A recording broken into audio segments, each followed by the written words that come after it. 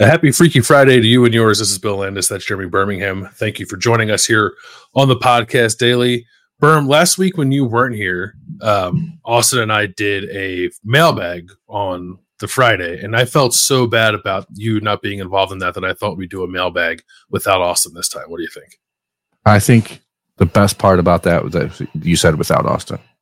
Everything else is just seems like lip service, but being able to do that without Austin because he's on vacation-ish for a few days down in North Carolina. Vacation. He's golfing for his birthday. It's vacation. He's playing at Pinehurst. So yeah, I mean, I think we owe it to ourselves to try this again. All right. Well, we got a handful of questions, a little more. I guess more than a handful. A handful's 5, right? Typically, we have more than 5 questions from our tech subscribers. All of them about like Ohio State, I think. There's not. Last week we got into some nonsense. There just wasn't a whole lot of nonsense asked to us this week. I'm sure we'll find a way. They know that we're the serious ones, Bill. You and I That's right. The deep divers, the real nitty gritty. The thinkers, if you will.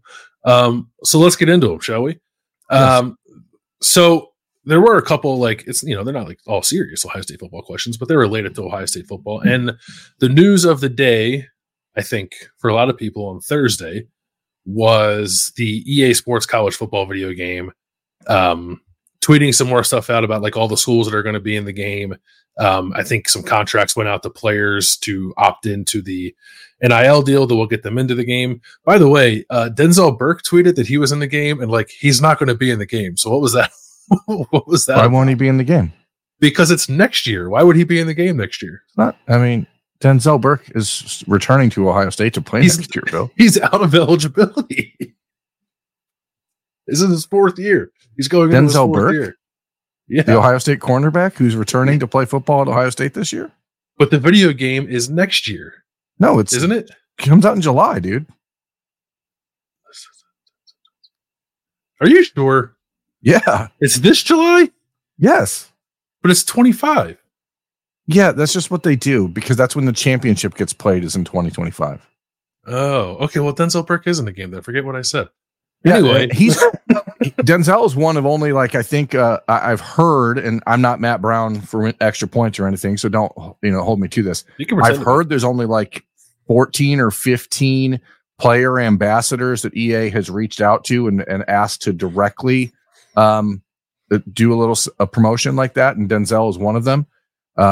So it's pretty cool for him. I did see that tweet.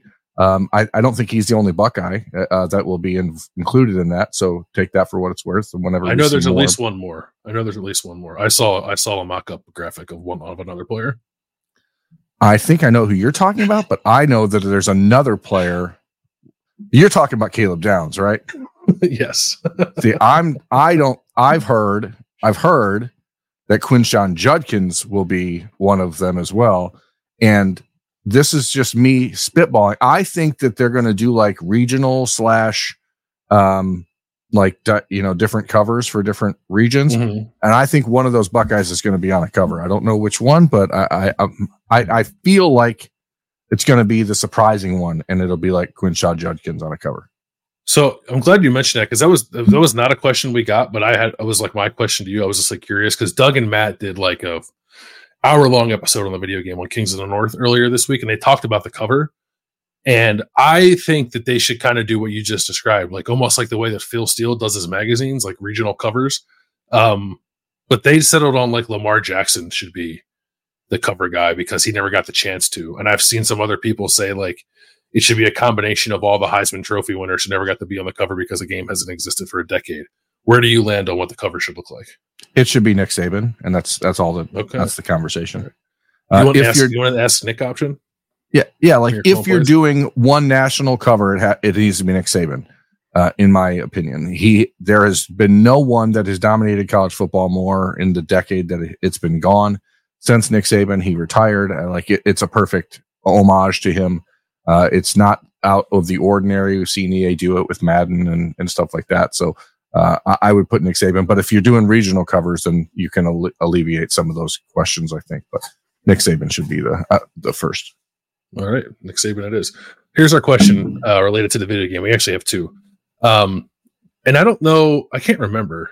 I think the old games used to give you like a grade. It was like your offense was an A or a C, depending on how good your team was.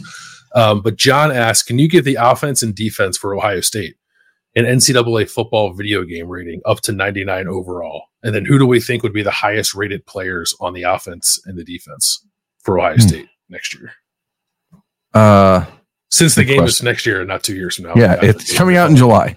I've already told the wife, like, I found out this week that the DLC / second part of Elden Ring comes out in June, and then college football comes out like 2 weeks later. I'm not going to see her through July. I told her, like, sorry, I'm going to be taking a vacation all the way through July until the day we have to go to Indianapolis for Big Ten Media Days. I would think the defense would be probably like a 97, 95, something like that. It'd be the highest ranked defense in the game. Offense, I would probably give it like a 90, something like, I think a 90, because you have some really high end talent, but obviously there's a couple holes that you have to fill, as we've talked about all week on the offensive line. Highest ranked individual players. Now that's a different conversation. Offense, I would probably pick Travion Henderson, just because speed is going to be, it's always heavily weighted. But I could be persuaded to believe it would be Emeka Egbuka. And defensively, I think the highest rated player would be Caleb Downs, with JT Tuimoloau nipping at his heels. Yeah, that was kind of my guess as well. And that was actually the second question we got from Zach, is like, who do we think would be the highest rated player? So Zach and John were kind of on the same wavelength there. I think my number for the defense was like a 98 overall. I agree with you that I think it would be the highest rated defense in the game. Offense, I was between like an 89 and a 91, I guess, like in that like A- kind of B+ sort of. Well, I said 90, range. Bill. Do you know what's between 89 and 91? 90. We're of the same mind here. Offensive highest rated player, I think would probably be Quinshon Judkins, or Emeka Egbuka, but I would bet Judkins, just based off the production that he's had over the last 2 years. Travion Henderson is obviously a very talented player, but I think they would probably take that into account, that Quinshon Judkins has been the leading rusher in the Power 5 the last 2 years, and he would be the highest rated player. And then defense, probably Caleb Downs, but I could also see it being JT. Maybe I think Denzel Burke would be like in the 90-ish range, right? So I could see him being up there too, but I think it would. Caleb Downs, I would imagine, is probably the highest rated safety in the game. Yeah, I bet he'll be like a 97 or a 98 overall to start. Yeah. So how many guys do you think would be a 90 or 90 or above? 3 on offense. Travion, Quinshon, and Emeka, I think, would all be 90 or higher on offense. Yeah. And defense, I would probably imagine that there would be 3 also, with JT, Denzel, and Caleb. Yeah, I wonder about Tyleik Williams. I think maybe not quite that high. And Jack Sawyer probably maybe not quite that high. Yeah, I think Jack would be pushing it right on the I think Jack would probably end up being the 4th highest on the defense if I had to predict now. But it does bring up a bigger and more important question. You are not a next gen console player yet, right? You don't have a PS5 or a Xbox X Series, right? No, I have a PS4. I've been waiting specifically for this game to justify buying a new one. So I'll do that when the game comes out. This is where they're going to get you, because they're going to release a PS5 like Pro like 3 months after the game comes out, and then people are going to have to make these big decisions. What are you leaning in? I mean, are you definitely going PS5? Is that the target for you? I don't know. I've had both PlayStation and Xbox in my life. I don't know that I have a preference. I would honestly probably. Well, I guess the newer generation consoles have you can like cross console online gaming, right? So I wouldn't. But not every game though. I mean, it's not a guarantee. That's from the software people themselves. So most of the time, that's only happening in like the free games like Fortnite, etc., where you have just huge servers that are actually run through the company that produces the game as opposed to the distributor. So that's the interesting part. But I was thinking, you're probably pretty close. You got the new WrestleMania game coming out soon. Like, shouldn't you just get the PS5 for that? Because you're a giant nerd. Probably. It's not me that you have to convince. It's a household expenditure, Yeah, I think you could figure out a way to get it done, Bill. But it does make me think that we should probably look into, how many teams are going to be allowed in these online dynasties, and the text subscribers from Subtext, like joining us in a league would be probably a good time. Oh, that'd be fun. Yeah. We should probably look into how that happens. The problem is not everybody can be Ohio State. So then I don't. Well, no one's allowed. That's the only answer. No one's allowed to use Ohio State if that's the case. Okay. No, I like that idea. Yeah. I'll have to figure out what I'll do a survey of like people I want to play online and see what system they're using. And then I'll base my decision off that. Yeah, but I mean, you may as well just dive in for the new WWE game, and then that way you have the system ready. That's a great point. I'm going to take that to my attorney. Tell Leah to blame me if she needs to. Okay. All right. Here's a question from Chase. Is Jeremiah Smith the best wide receiver prospect Ohio State has ever had? I was excited for Garrett Wilson, Jackson Smith, and Jigba, etc., but this feels like a whole different level. And you have a much better perspective on this than I do. One, because you cover recruiting more closely than I do, but two, you've been an Ohio State fan for a very long time. So what do you think about Jeremiah's standing? I guess just like as a prospect, you're not putting any undue expectations on him because Lord knows he already has enough. But as a prospect, how does he stack up? I mean, he's the best that they've ever had. That's the simple answer. If you look at it in the internet recruiting era, where obviously you have subjective rankings, but those are generally pretty good and tell a pretty complete story. Even the difference between 5 stars like Garrett Wilson or Jackson Smith and Jigba or Emeka Ibuka or Julian Fleming, to be the consensus number 1 ranked player in the country across all the major networks, like that's a totally different ball game. And Jeremiah was at that point for the majority of the cycle. I think maybe on 3 ended up going with Williams and Winari or something as the number 1 overall player, but that's because it's sexy to pick a defensive end in that spot. But as far as a wide receiver goes, to get the sort of attention and clout that he's had and the impact that he's made, and just like when you see Jeremiah Smith, like it is a different experience. If you look at the San Antonio, the All-American Bowl, and just look at the way people talk about him when they're down in those national practices, and you're talking about all-star teams, and he still is just that much different than everyone else. Physically, he is so much more advanced and ready to contribute early in his career than any of these other guys were. And that's a testament to the skill that Garrett had or Jackson Smith and Jigba has, because they found a way to get on the field early because they're so skilled. But Jeremiah is that skilled and also 6'3", 215 pounds and runs like a gazelle. So like, I just don't, it's hard to really put him in the same category as any other receivers that Ohio State's had, even as great as they've been coming out of high school. Which is why I always go back to like Julio Jones, and that's the comparison that I go for with him. Julian Fleming was the number 1 ranked player overall in the country by ESPN in 2020, but it was just because he's such a physical freak. It wasn't because of his ability and his skill as a wide receiver yet. It was about the long-term projection. And obviously Julian's had a number of injuries that slowed him down, but if Jeremiah stays healthy, like I don't see how you keep him off the field this year. I don't, you guys had a big conversation on Kings of Columbus on Thursday or Wednesday, right? About, the expectations for those guys. Yeah. One of Doug's, we did like wild predictions for the season, and I still don't know if this really qualifies as wild, but it was like Jeremiah Smith was going to break the single season freshman receiving record, but he only needs like 500 yards to do it.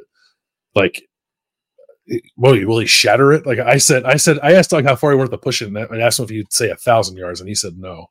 But I think like if we're going to talk about him in the terms that you just did, aiming for 500 almost seems low, no?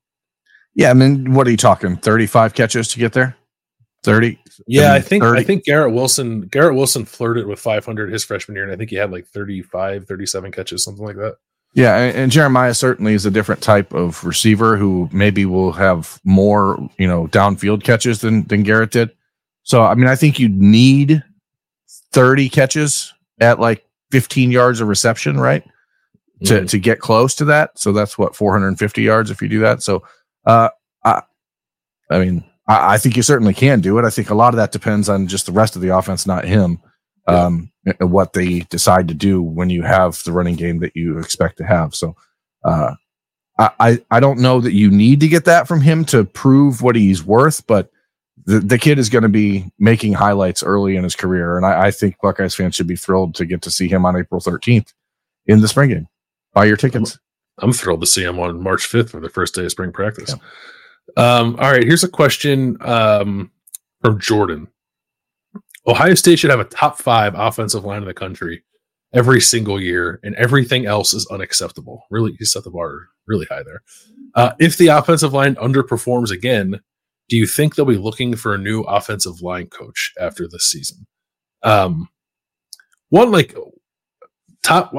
need to know what top 5 offensive line means. Yeah, how do you measure that? How do you quantify that? I'm not entirely sure. Because even something like Joe Moore Award finalist is like still very subjective. And I've certainly disagreed with some of the offensive lines that have won that award over the years. So like I don't really know how you'd measure top 5. Like if you want to say like Ohio State should have one of the best offensive lines in the country every year, I think that's probably good enough. And certainly they didn't have that last year. But I don't know. Like I've seen a lot of this about Justin Fry, and we talked about it a little bit when we did the offensive line preview on the podcast daily the other day. I don't know that I believe that Justin Fry is on like shaky ground here. Like I think there was an understanding that he kind of had to rebuild that offensive line room a little bit, and I guess we could analyze whether or not he's doing that well enough. But I always kind of viewed that as like a multi-year project to get that entire room, not just the starters, the whole room, to the level where Ohio State needs it to be. And I totally agree that last year was not up to the standard. And if it's not again this year, I think I'd be surprised by that. But if it's not, then maybe we do have to have that conversation. But I'm not sure that Justin Fry is in like coach for his job, in a position to coach for his job this year. Do you? No, not necessarily, but I'll play devil's advocate and say that if the offensive line is not better than it was a year ago, or if it's a problem as it was a year ago, then the entire coaching staff is coaching for their job, because it's going to lead to some really bad things. I think that the standard should be basically Ohio State should always have 2 or 3 NFL prospects on their offensive line starting. Like that, to me, that is a fairest place to start the conversation. Mm-hmm. They did not have that a year ago. I think you can look at the line and the guys that started and how they played, and you might be able to get there with Josh Simmons and with Donovan Jackson. I don't know that there's another guy who, even Matthew Jones, who played 6 years, played pretty well. I don't think you look at him and think that's a surefire NFL player. We'll see. I don't think. Yeah, I mean, it's on the fence. I mean, so to me, that's kind of where I go. I look at last year's line and think about just the shell shock that Ohio State had to deal with when they lost Luke Whippler and DeJuan Jones. And that was just not part of the plan. And when you're Justin Fry, that throws you for a loop, and you get put in a position where the restructuring, the rebuilding of that room, which you knew was going to be a multi-year project, got put on, the expedite cycle, and it just didn't work the way that you'd want it to. I said on Thursday's podcast daily, like the talent floor in this current offensive line room is so much higher than it was 3 years ago that I can understand where people look at it and say, okay, well, why aren't these guys playing yet? But that's just not the way it goes. There's not Paris Johnsons every year. And the expectation that Ohio State should be able to always sign the best offensive lineman from wherever they are is just not factually accurate. They've never done that. They've never done it. Yeah. They've never been going out and just pulling the best offensive lineman from Texas or from Georgia or from California. Like, it happens once every couple of years, but generally speaking, it's because a player like Donovan Jackson had severe ties to Ohio. That's how it works. And that's, or Demetrius Knox from Texas, who had Ohio ties. Like, there's things like that you have to find, and that's just not normal. It's not, I don't know where the expectation has come from that Ohio State always signs top 4, top 5 offensive tackles from all over the country. That's just not, just go back and look at it. It's just not the way it is. Nick Petit-Frere, sure. I was going to say, he's probably, He had the relationship with Greg Schiano though that was like kind of a unique thing, right? It's not, and let's like we can't say like recruiting is all about relationships and then like dismiss recruiting wins because they happen to be due to relationships, right? But I do think that there are not many instances of Ohio State like getting a top 100 offensive tackle from outside of the Midwest who had no obvious ties to anything at Ohio State, right? I don't know that I can think of one off the top of my head. Very rare.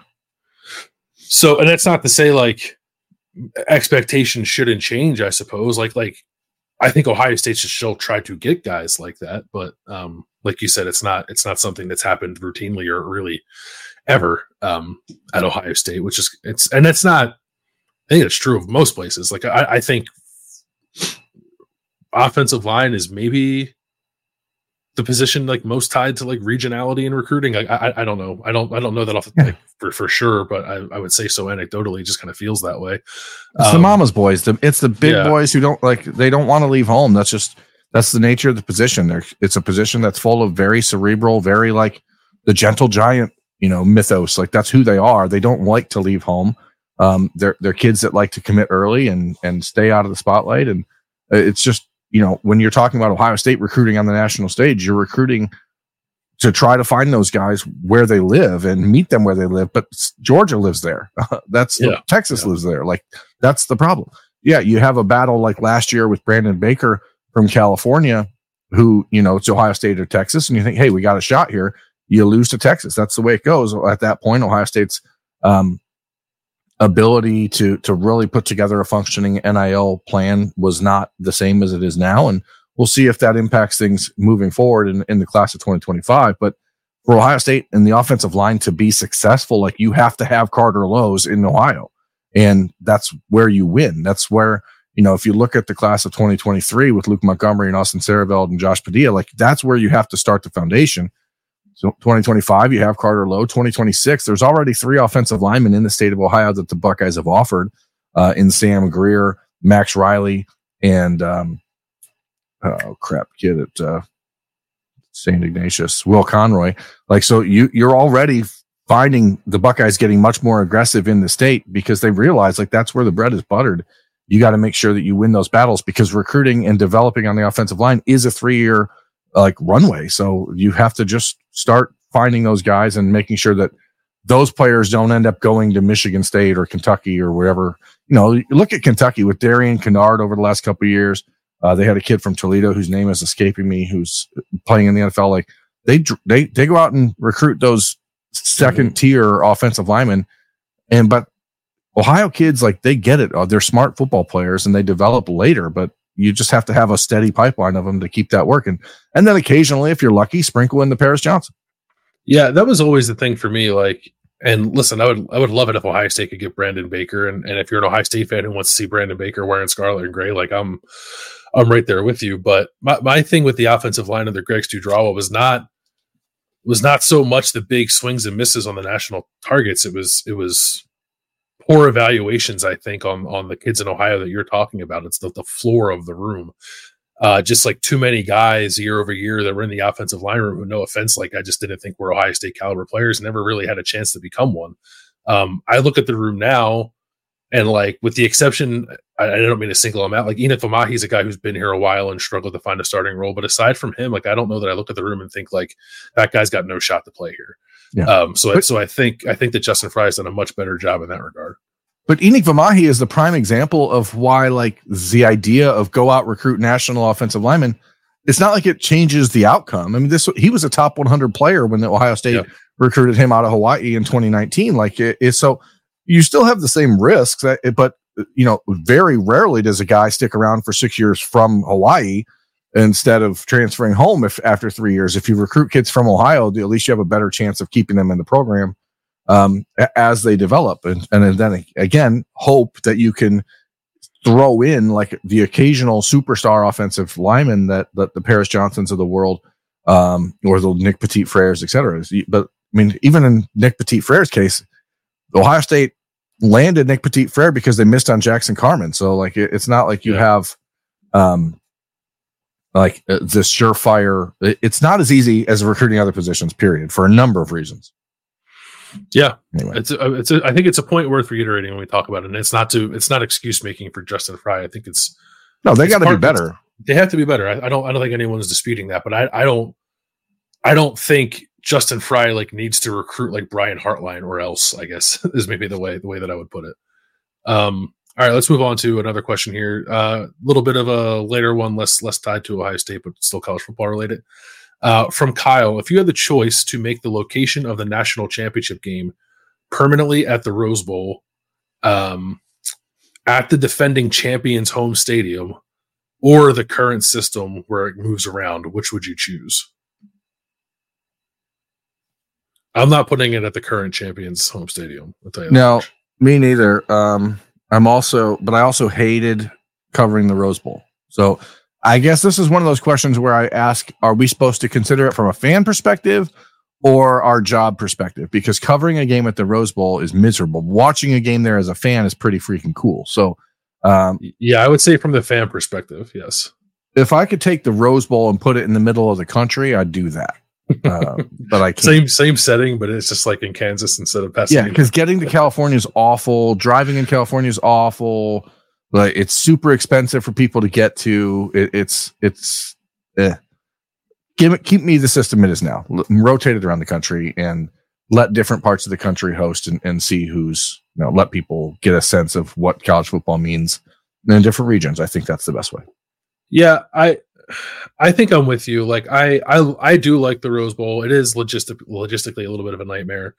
But like once you're in your seat watching the game, it's very cool. And I think when you're watching the Rose Bowl on TV, like it feels like college football. So like I get why people would want to put it there permanently. And I don't think I'd put up much of a fight if they decided to do that.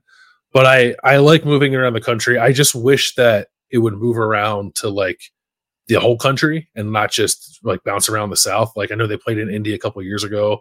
I like to see them play it in Detroit, play it in Minneapolis. I realize you want climate controlled venues. But you have those in Detroit and Minneapolis. But you have those, but you don't have them in the Northeast. You don't have them in the Northeast. You have more of them in the Midwest than you used to. And like I think maybe like the Cleveland might be getting a dome stadium sometime in the next couple of years. Like that would be cool to see it played there. So as long as you're going to tell me that there's more trips up north for the national championship as you move it around, I think I'd be okay with that. I would much rather it be in Phoenix than LA. Let me just say that. Did you know I used to live in Phoenix? I did. As long as they do something about that grass at that stadium, then I'm fine with that too. Because that place is like an ice skating rink. Yeah, I prefer Arizona over LA. All right. Got a couple more questions here. Here's one from Anthony. I like that he lumped the two of these guys together. With Corey Dennis and Bill O'Brien both gone, who do you expect to be the primary recruiter developer for quarterbacks? I think it's fair to say Chip Kelly doesn't quite have the QB background that Bill O'Brien has. Does it just default back to Ryan Day? And he says that would seem counterintuitive. Is it possible that this means someone like Todd Fitch has more responsibility in quarterback development? Chip Kelly's a quarterbacks coach, so like he's not known for it, but like he's had a number of years as the quarterbacks coach. Didn't he recruit and develop a Heisman winner at quarterback? He recruited and... Or are we going to credit Mark Helfrich for that? Well, the year that Marcus Mariota won the Heisman, Chip was not the head coach, but Chip did recruit Marcus Mariota. Yeah.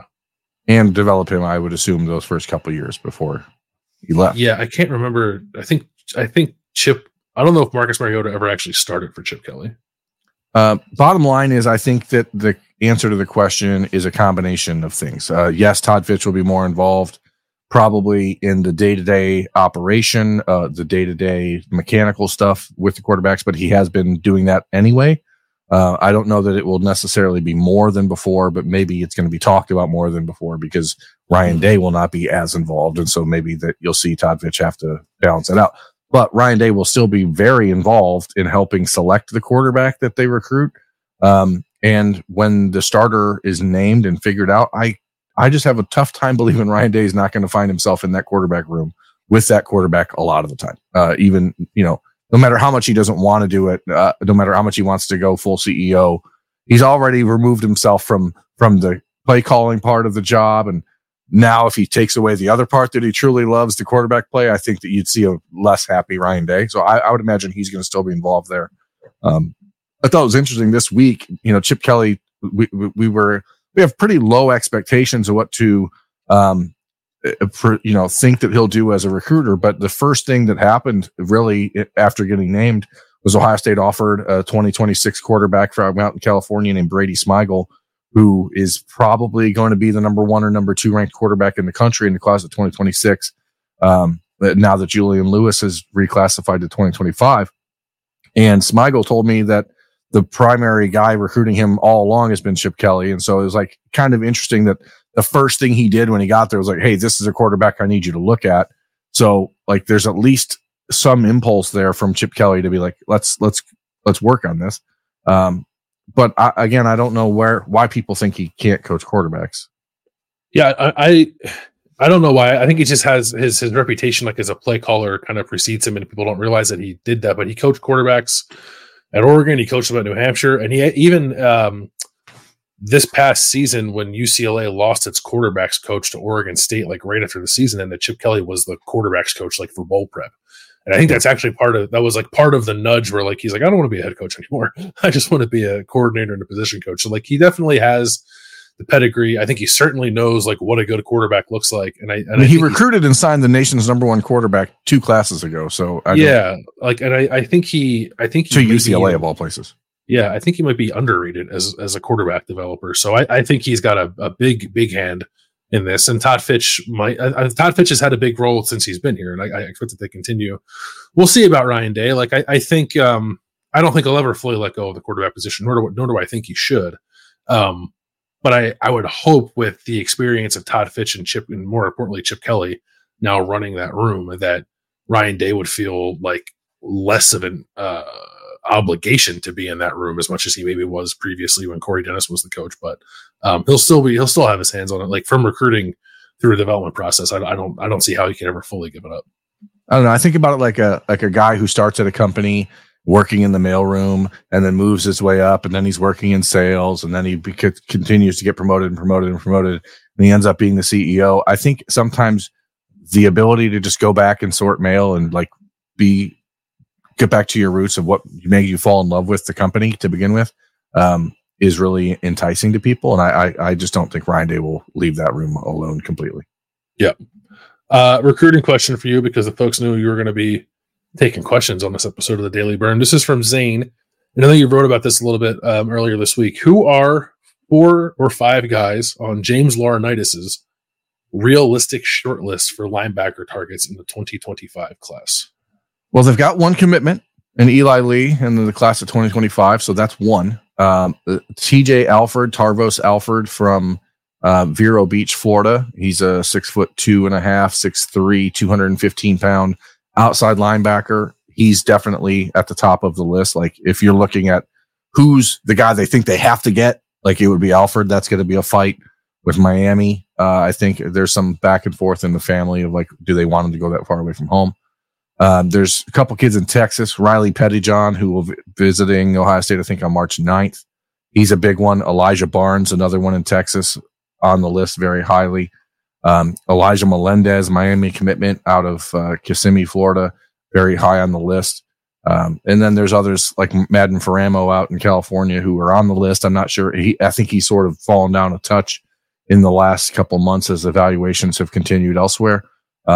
And then in the state, you look at maybe a guy like Dante McClellan up at Canton McKinley, who I think might be the best cover linebacker I've ever seen in a high school setting. Like he might be the best pass defending linebacker I've ever seen in that spot. Like he's really, really good at it, to the point where I don't know that he's a guy who couldn't end up being like a real big safety down the road because he's that good at it. But we'll see how big he gets. Jim Knowles seems to really love Dante McClellan, but that's where I would say they did offer a new kid on Wednesday night from Georgia, whose name is escaping me. I wrote about him a little bit in the morning on Thursday. Bill, do you have that story pulled up by any chance?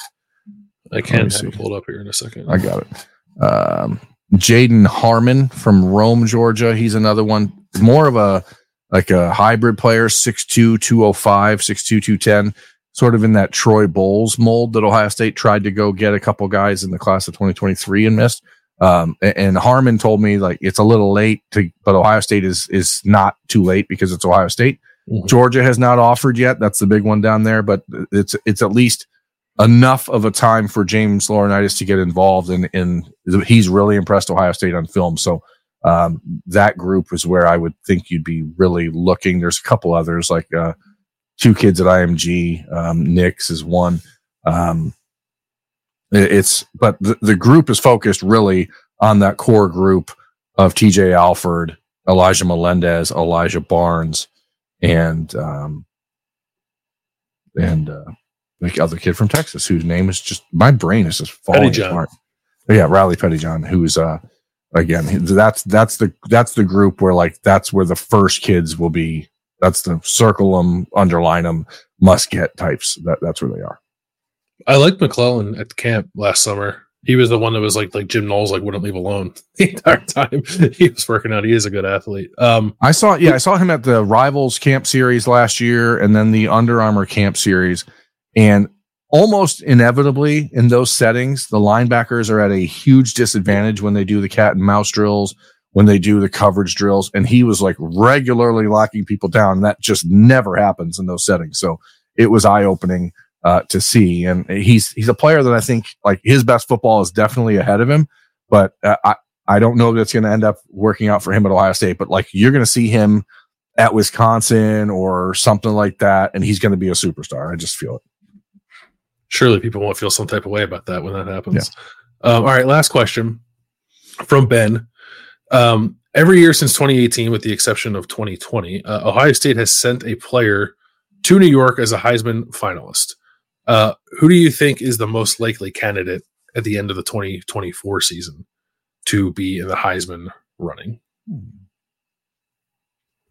That's a good question. Who do you think it is? It's a good question because I don't think you can just default to the quarterback, right? Like, not that Will Howard definitely won't be good enough to get there, but there's enough questions about him that you don't just automatically go like, oh yeah, it's going to be him. And if I have to pick someone on the offense, I don't know that I go to him first. I honestly, I might go to like Quinshad Judkins.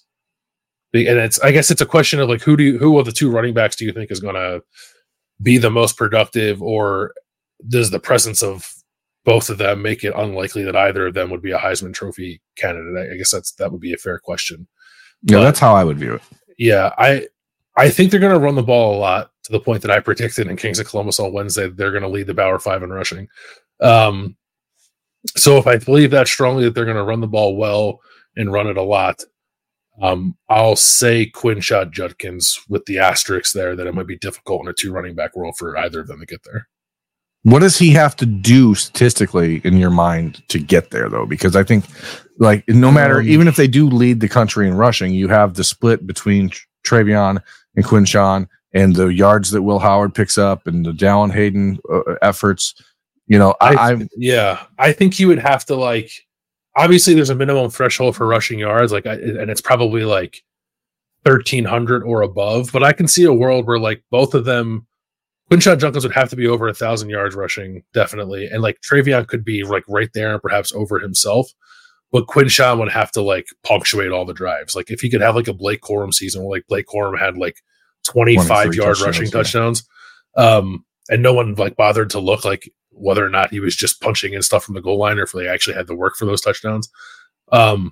I think that's the kind of season. Like if he can get like close to 20 rushing touchdowns just because he's the guy who finishes drives for you, and like 1,300 rushing yards, I think that could get him there. See, I think you could get a year out of Travion where he has 800 rushing and 500 receiving, and 15 touchdown total, and that could open the door for Quinshon. I don't know that Ohio State gets where it needs to go without Will Howard being a Heisman candidate this year. I think like he has to be that elevated as a passer, even with the running game being as potentially dynamic and hard to stop as it can be.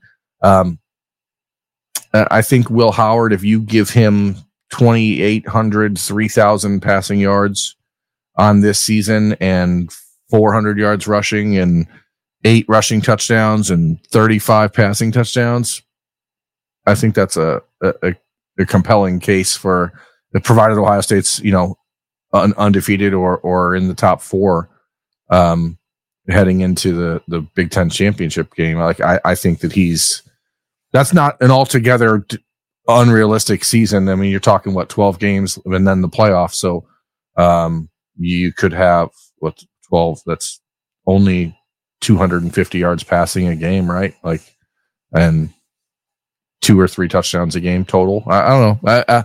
I would like to see something really pop this year. I'm excited to see like Carnell Tate and these other guys pop, but like it's a quarterback award. And if the Buckeyes are doing what they should do with their full offense, unless you, again, like your point is valid. If Quinshon Judkins has a break quorum 23 rushing touchdowns, like that's a different ball game. But I'll go with Will Howard because I think you can get him to 2,900 passing, 400, 500 rushing, and a 40 total touchdowns pretty easy. Yeah, I think 3,500 yards, like no matter how it shakes out, and 40 touchdowns probably does get him there. I think Emeka Egbuka is like an interesting wild card. Like if Ohio State's offense is like back to what people expect it to be, that's like mainly from a point production standpoint, which they weren't last year. And he's their leading receiver, but then maybe on top of that, Chip Kelly gets a little creative with him, like in the run game as well. And he's a guy that's getting a couple of touches that way per game, which like maybe that's unlikely to happen with the running back talent that they have. But I don't know. Chip Kelly seems to be like a guy who's like going to try to use all the weapons he has at his disposal and like in the most creative ways he can. So I could see a season for Emeka where he is a dual threat in the sense of being a receiving and a rushing threat that piques the interest of people around the country in a way that could get him some consideration. It's like a dark horse kind of guy on the offense. My dark horse / wild card will be Caleb Downs because I think all of the hype that is around him heading into his sophomore season, let's say he has 4 interceptions, returns 1 or 2 for a touchdown. Say he gets a punt return that he returns for a touchdown. And then you throw in a wrinkle where he has a rushing touchdown or a receiving touchdown coming out of the backfield and playing on offense. And he ends up leading the team in tackles and the Buckeyes are playing for a national championship. I think you could see that unfolding for him because there's not heading into 2024, like the quarterback situation around the country is going to be pretty interesting. I think I don't know that there's no Jaden Daniels. There's no Caleb Williams. There's nothing like that where you're like, oh, what about this guy? He's going to have to win it. I think you could see that type of year for Caleb Downs if he has the opportunity to do some, niche things on offense or with the ball in his hands. 2016, Jabril Peppers was 5th in the Heisman voting. Yeah. I mean, Caleb Downs can be a Jabril Peppers type player for sure. Yeah. That's interesting. Can you wager on that? Is there anywhere? That feels like it's worth a sprinkle. He's a top tenner. Feels like it's worth a sprinkle if you can. I can. I'm not allowed. I vote on that, so I can't bet on it. But no. Well, I'm allowed. Yeah, if you don't vote, then maybe it's worth taking a look at because I actually can listen. Like the defensive player, a guy who plays defense primarily hasn't won it since Charles Woodson. So it's probably and he's the only one that's ever won it. And he's the only one that's ever done it. And like there have been guys who have come close, but the question was finalists. And you can't bet on finalists, I don't think. I wish you could. Like you can only bet. Yeah, and plus, let's talk to the Heisman voters. I know Doug has ranted about this before, but shouldn't it just can we just agree that it needs to be 5 finalists and just be done with it? I think it should be 5, and I think it should be that you set the 5 before the postseason, and then you actually vote on it after the postseason. Yeah, that Heisman vote happening and the Heisman Award being given out in December, especially now when we're talking like 4 games after that, that's ludicrous. That needs to now happen mid-January. Yep, I agree. We're gonna make the change. We could be the change you want to see in the world. We're gonna make a change once in our lives.